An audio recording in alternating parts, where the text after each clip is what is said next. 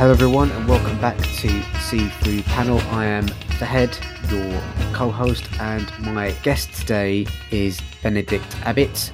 He is an illustrator based in Kent. He recently graduated from the University of Creative Arts and he has a passion for drawing, making comic books about science fiction and horror. And hello Benedict, how are you doing today? Hey, great, thank you. We'll kind of get straight into the questions. So you've recently graduated from the University of Creative Arts. How's kind of that experience for you? The uni itself was great. During COVID and stuff, obviously it's like massive pain because you just we were just stuck in our room the whole time. So I suppose one of the most annoying things about it was we were shelling out $9,000 a year and not being able to use the majority of the resources that pays for. But, you know, it's like sort of out of everybody's hands at that point. And you did a degree in illustration and animation. How does that work? Do you work on different styles of illustration and animation? Do you specifically choose what you're going to be studying? Yeah. So a lot of it was about focusing on sort of refining what you've already got. So like I've been drawing since I was a kid, like literally as long as I can remember. So my focus was pretty much always on drawing. There are some people who went there just for the animations and only made animations and stuff. So I was just reading a little from your university's showcase page, and it kind of mentioned that you've always loved comics, and kind of some of your influences are kind of Ralph Steadman and Dave McKean and Junji Ito as well. I read your longer piece Mind Lurker, and I could kind of definitely see those influences in there. Do you want to tell people a little bit about the Mind Lurker comic? From what I understand, and correct me if I'm wrong, that's a comic book that you're looking to actually publish and put on sale. I would have published Mind Lurker straight after graduating because that was my final major project, and the intention with that was, well, I want to create something that I can then take into the real world and use as sort of like a launching pad to get my career fully up and running, as I've been doing printmaking and other stuff in the meantime. But obviously I want to do comics. But I'm going back and I'm adding to it. Okay. Is there some storylines that had to be taken out because of time and things like that? So I'm finishing it off before I send it out, basically. Are you going to be self-publishing that, or are you going to be looking for a publisher to kind of publish it as a one shot? At the moment, my thoughts are maybe self-publishing, but I am looking into finding a publisher to bring it out as a one shot. Okay, yeah. From my personal, well, not my personal experience, just the experience of some other people I'm following on Twitter online. I think a lot of people are going down the self-publishing route, and especially with things like Kickstarter and Patreon. You've retained a lot more control over the profit and the end product and rights and stuff. A company which I shall not name has been all over Twitter, comic books Twitter, about their shady practices. But yeah, it's a tough decision to make, isn't it? Yeah, because it's almost like if you go with a publisher, it's like, you know, it's going to be seen because people will be buying that comic because they know the publisher and stuff. Whereas, but yeah, like you say, with self-publishing, you get a lot more control over what happens to that project and things, which personally, I would prefer, I think. Just looking over the stuff that you've got in portfolio on your website, a few of the things that did kind of come through for me, and themes around mental health, and there's a quite a strong strain of like weird humor running through there as well. So are those two things that get your creative gears going? Yeah. I suppose it's something I think about quite a lot. Is Mind Lurker is about unresolved trauma, mostly about recovering from like drug addiction and stuff. I quite like writers like Adrian Tomina and stuff as well, where they draw on personal, very real experiences to write from. And for Mind Lurker, I decided to take things out of my own history and create a fiction around it. So the mental health and stuff, you know, my life's been quite impacted by mental health, not just like my own, but others and things like that. And I suppose like the weird humor, it's almost like while I'm also acknowledging how horrible that can be, I am also laughing it off in a way, because it kind of makes it, you make light of a situation, it becomes much easier to deal with. And I also think, or at least I kept getting told at uni, that my work is very dark. There's always this this air of like darkness to it that I don't always recognize,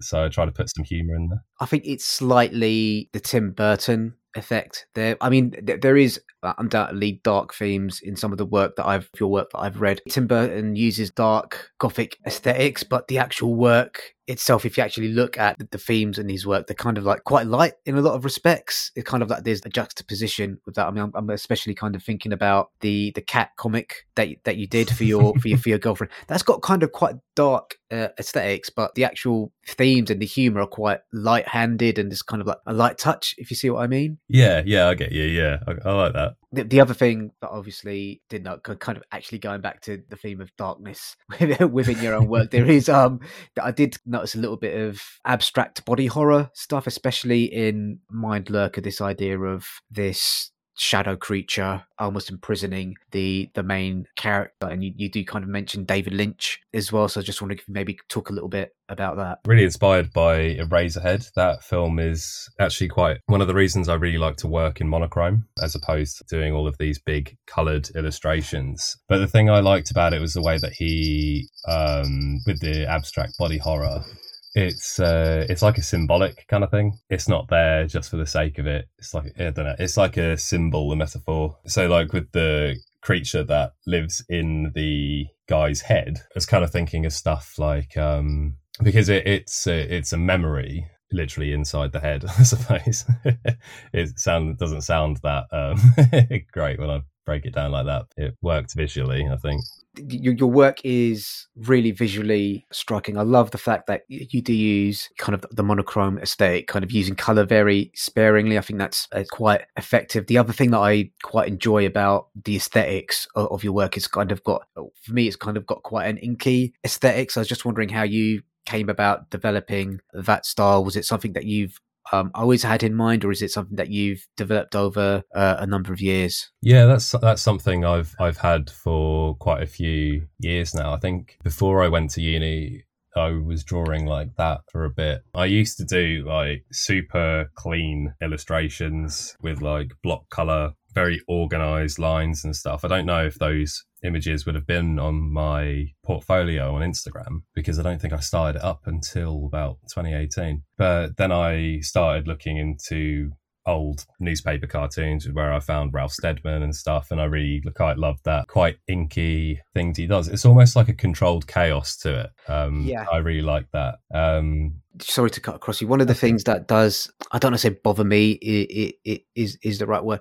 A lot of digital art these days, it is too clean, and there's not that, you don't get that sense that a mistake might have happened on the page, or there's kind of like an organic thing that happens when you draw ink on paper that it's really difficult to replicate with digital tools, because the temptation is always there to kind of clean it up and make it look nice, which I'm not saying that your work looks messy, but especially with some of the cross-hatching that you've done in some of your work, that you don't mind if it looks a little bit rougher, if that makes sense. Yeah. No, I like work like that. I think for me, it gives me a feeling of authenticity when I see that finished page, like with like little mistakes and stuff. While I'm drawing, I'm trying to avoid as many of those as I can. But yeah, what you said about digital art, no, I agree, is I do use some digital aspects, but I would say pretty much nearly everything on every page has been drawn by hand. The only things that I would add digitally are like screen tones, things like that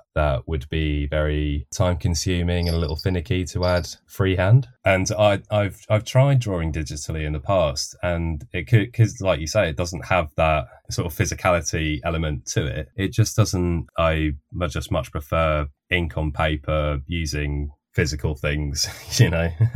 From what you've said there, you create mostly with kind of analog tools, pen and paper, and then do the final touches on digital tools. Is that kind of correct? Yeah, I'll work in analog, and then I will do some finishing touches with a laptop. How do you do that? Kind of what pens and nibs and paper and stuff like that do you use? So I can't remember what specific, I've been using cartridge paper at uni Okay. to save a bit of money. But yeah, it's just like a nice, slightly heavy bit of paper that won't bleed when you put the ink to it. And I mostly use a brush. And I suppose you then kind of scan it with a scanner and then put it into Photoshop that way. Yeah. Okay, And cool. then I'll like apply a threshold or whatever just to get those blacks nice and consistent. Yeah, one of my favorite interviews I've listened to was with the creator of Usagi Jimbo, and I can't believe his name escapes me at the moment. Anyway, he does all his work via analog, and he uses a particular type of pencil to do his initial line work, and the company that made those pencils has basically shut down. So he's just hoarded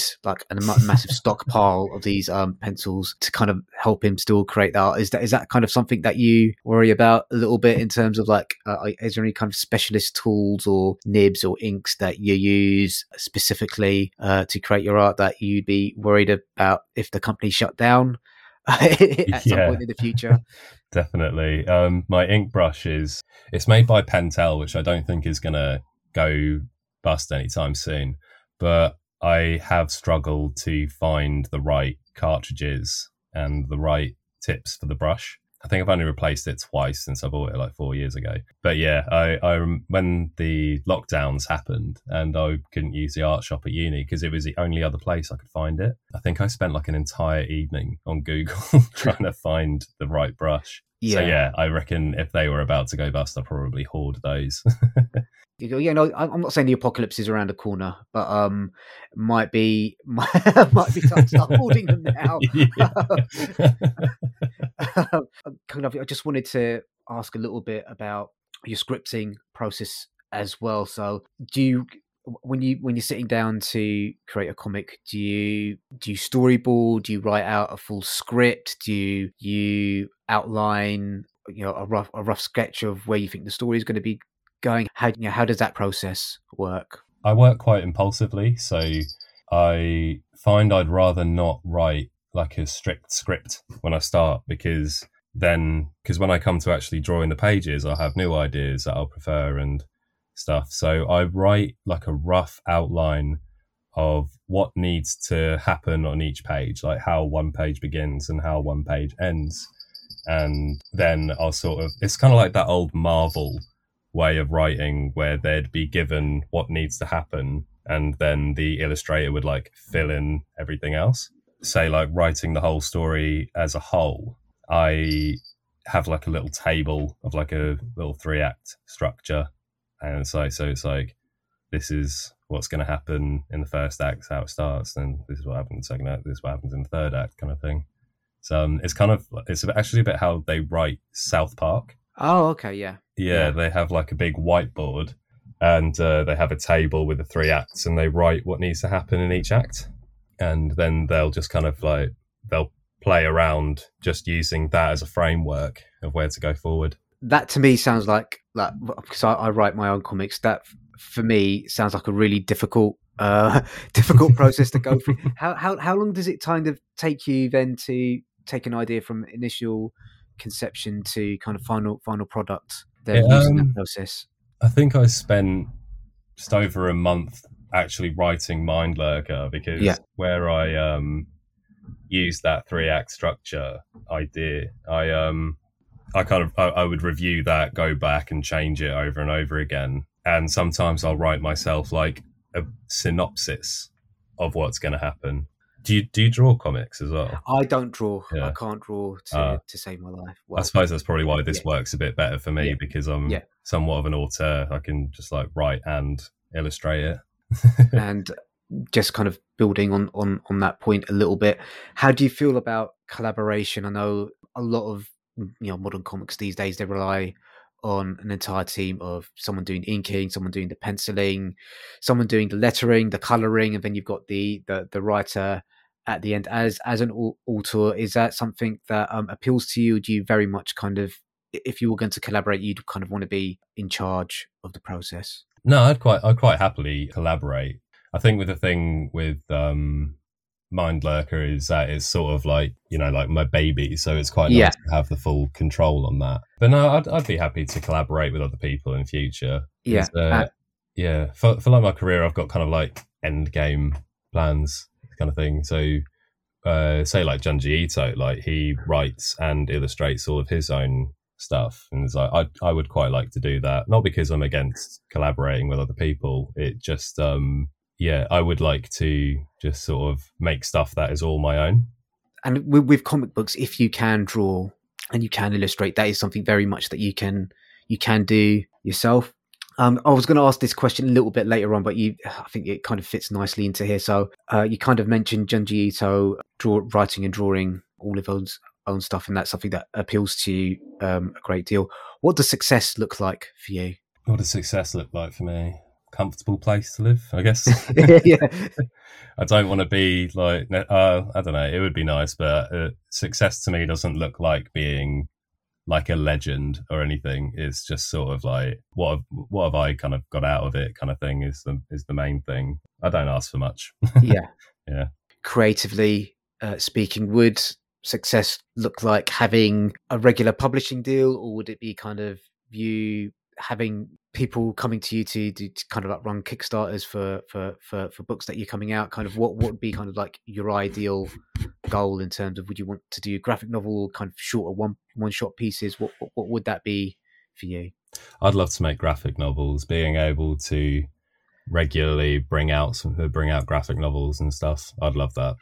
Yeah. Are you involved in any like the UK comics creators community groups that are around the country at the moment? No, I've struggled to find things like that. I don't know. Okay, maybe I'm just out of the loop.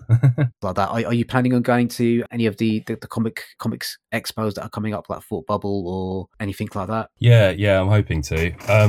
I'm not sure if I'll be able to like take part in them yet, but I'd love to just sort of go and check it out and see what's going on, because I want to find more comics from independent, like creators like me, basically. Yeah, creators like us, even. Yeah, going to events like that are really useful. They're a great way of meeting people and just bitching about different aspects of the comics creation process and stuff like that, which is always really useful. Before we kind of move on to general conversation about comic books in general, are there any projects that you're kind of like working on at the moment outside of Mind Lurker? Kind of what's coming down the line for you since you've graduated? At the moment, I'm working in the art department on a video game. I signed an NDA.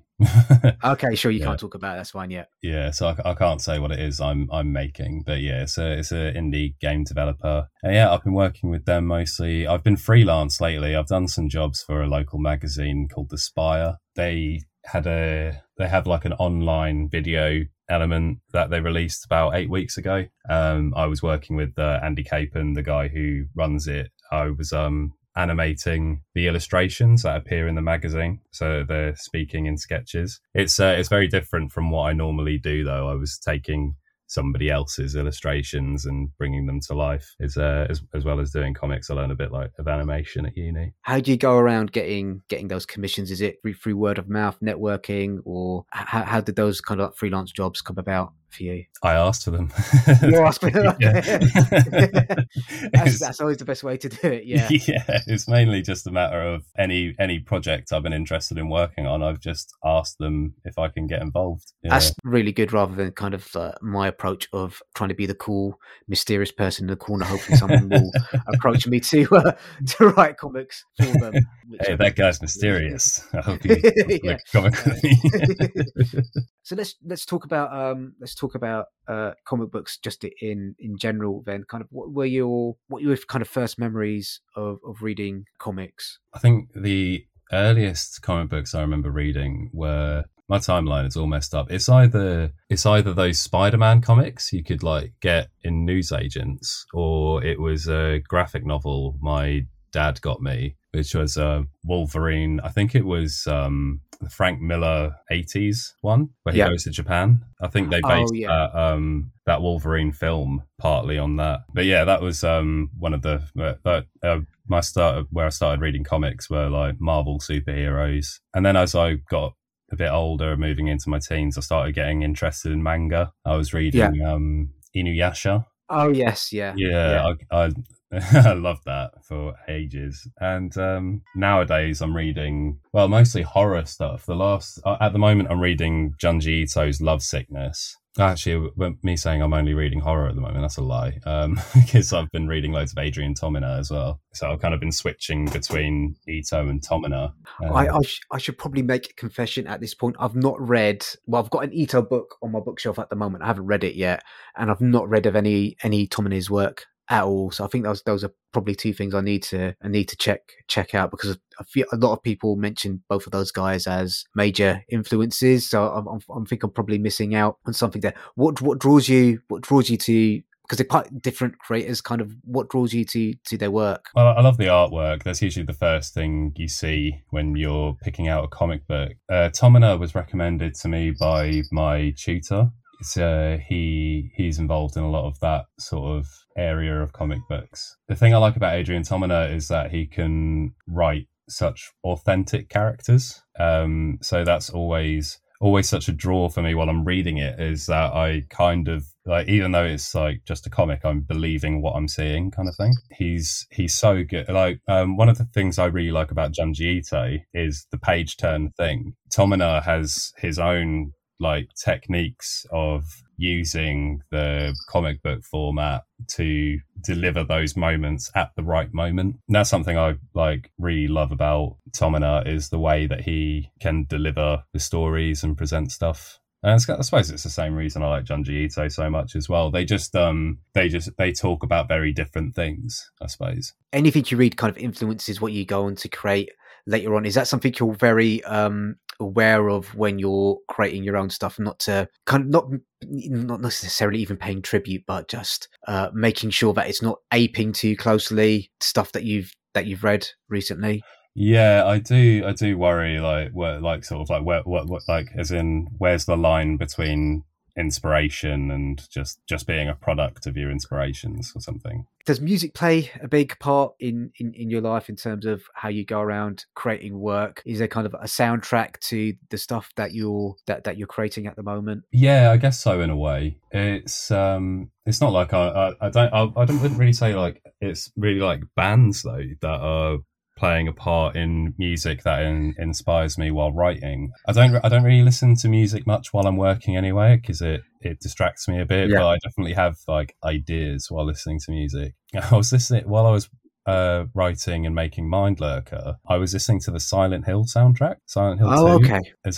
It's quite ambient. It's quite nice if you're out on a walk. It's even though it's like a little eerie and a little spooky, some of the tracks are actually just really nice. So that kind of inspired me quite a bit. Layers of Fear 2. I don't know if you've heard of that game. No, I've not heard of that game.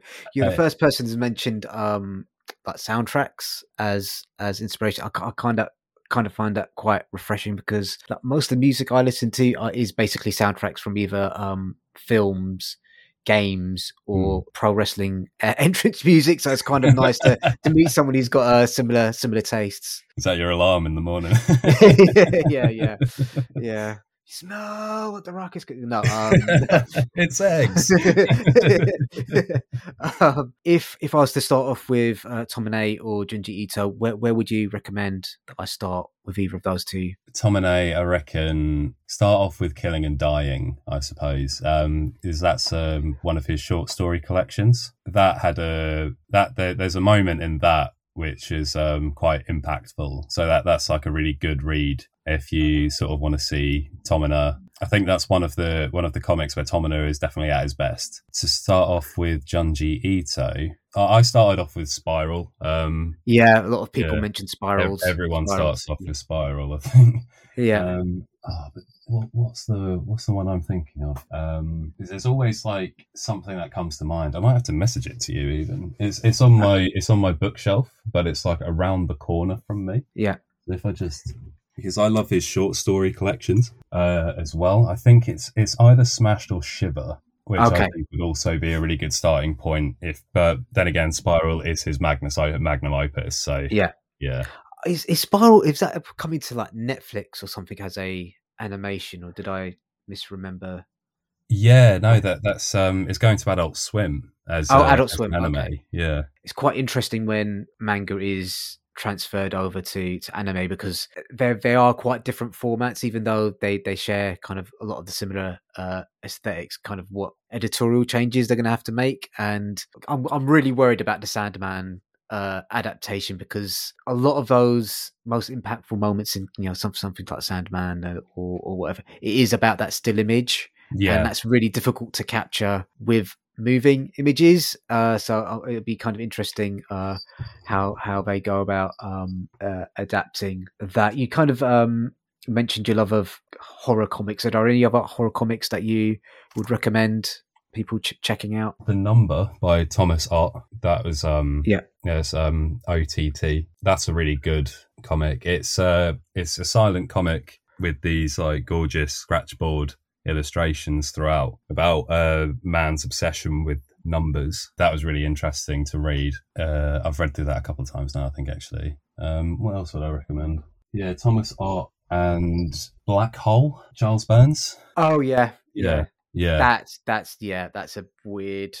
It's so weird. Yeah, it's a strange thing, and it's kind of like that A24 brand of horror, I think. Yes, I think so very much. I kind of made the mistake of opening that up on a crowded tube train, and I think some people must have thought I was a bit of a pervert or something. It's like, what the hell? This guy's into Dogtails. yeah, really weird. Yeah. So from the sound of it, do you read most of your comics kind of in kind of the analog paper form? Did you read any kind of digital comics at all, or comics in a digital format? I've read, well, aside from like the comics you find on Instagram and stuff, I think I've read like one digital comic. Is when I was first getting interested in like Junji Ito and stuff, I wanted to just like demo some of his work, and you can actually find his short stories for free on Reddit. Oh, okay.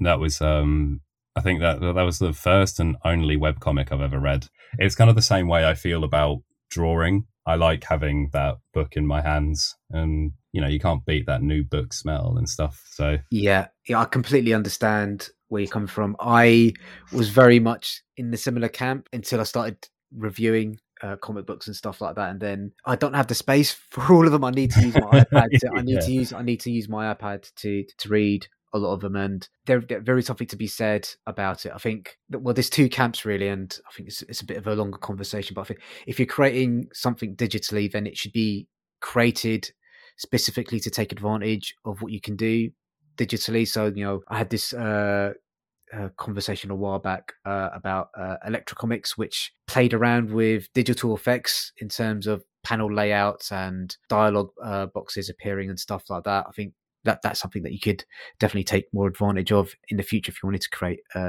digital comics. But my main pet peeve is like the double page layout. It's not the same reading that digitally as it is in a book, where you kind of like you open that spread and it's just kind of like across everywhere. So yeah, that's the other pain with reading digitally. It's definitely something you could explore, because I think there are a lot of great web comics out there and a lot of great horror web comics as well. You did a degree in kind of comics and animation. Is there any kind of animations that have specifically inspired you, that you enjoyed kind of like growing up as well, or is kind of like comic books kind of always your first love? Yeah, comic books was definitely my first love. Animation wise, I don't know. I watch a lot of like anime.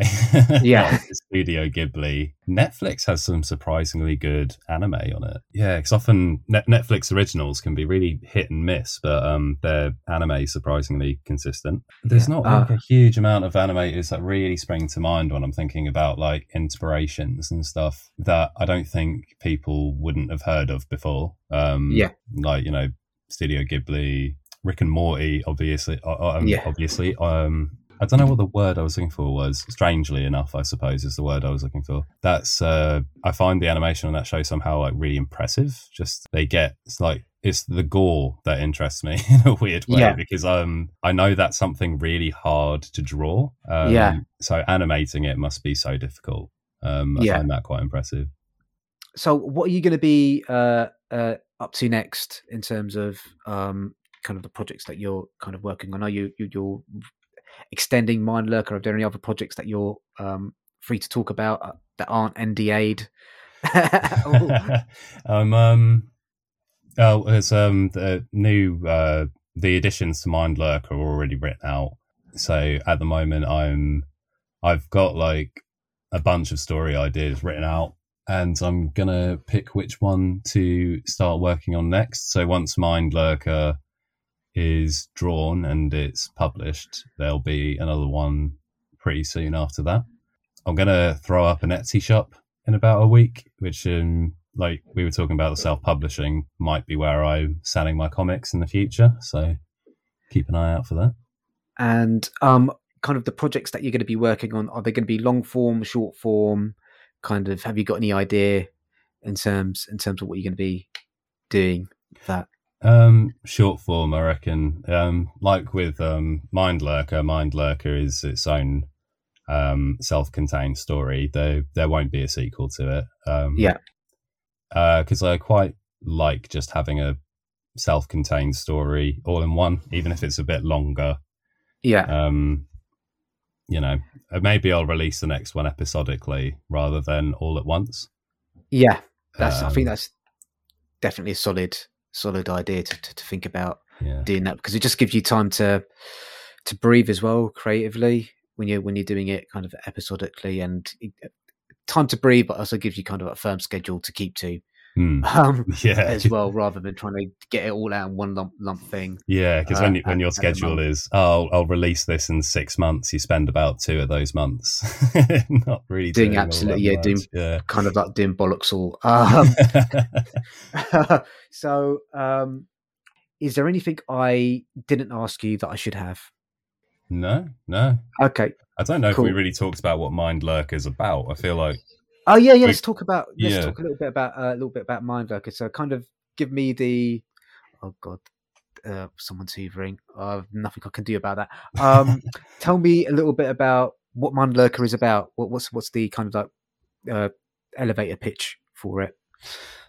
So Tristan and Morgan are 2 recovering addicts, and Mind Lurker is about sort of their final chapters sort of in their recovery. So Tristan explores what it is that he's been running from this whole time, and Morgan's going through a similar journey.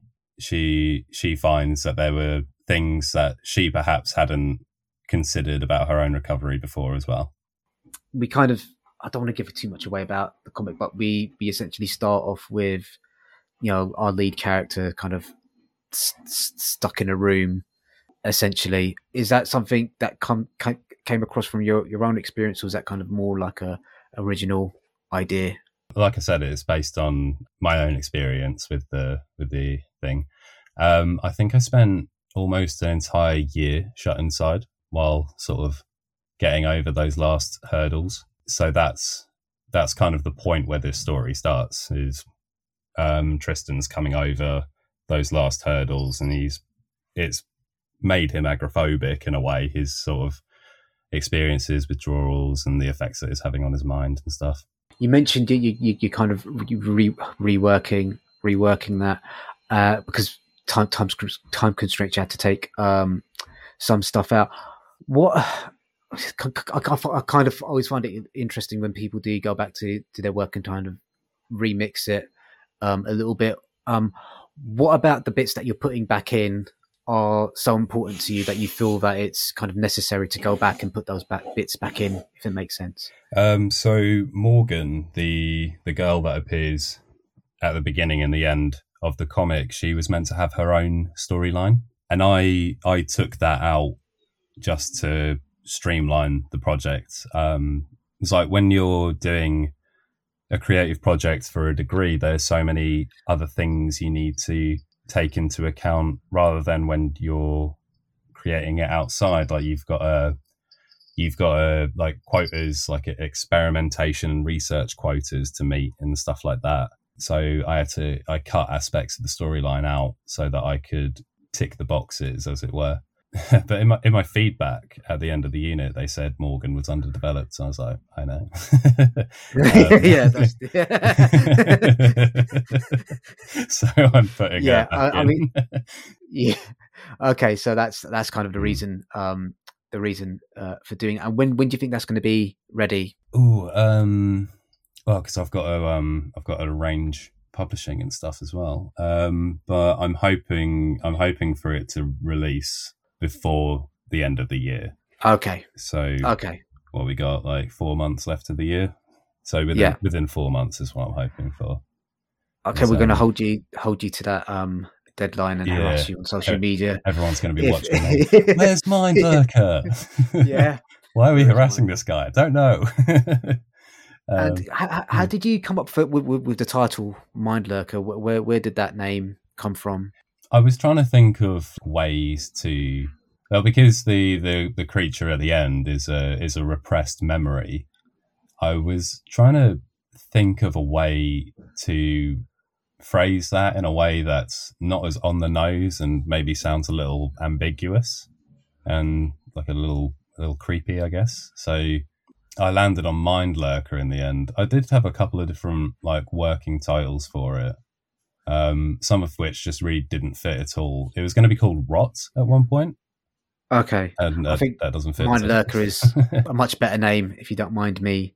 If you don't mind me saying, it's a very unique name and kind of very descriptive and evocative without giving away too much about what the Mindlurker actually is, which I think it's a great title. It's a really good title. Great. Okay, yeah, actually being aware of the title. What where can people find you on the internet and Instagram, Facebook, website, all that good stuff? All of my social medias are under Benedict Abbott. I've got a website, benedictabbott.co.uk, usually stylized as one word, except for Facebook. So yeah, I'm pretty easy to find. I'm around. This is a question I'm starting to ask illustrators that I do have on the program. Are you open for commissions at the moment? Absolutely, yeah. Okay, cool. So get in touch with Benedict if you want something drawn. Okay, guys, that's it for this episode. Thank you very much, Benedict, for coming on and talking to me. Is really good to hear about your creative process and kind of the comic books that inspired you. I've no idea who I'm going to be interviewing next or what comic book we're going to be doing, but I'll let you guys know over the social media. Let's say bye to the listeners. Benedict, bye. Bye, guys.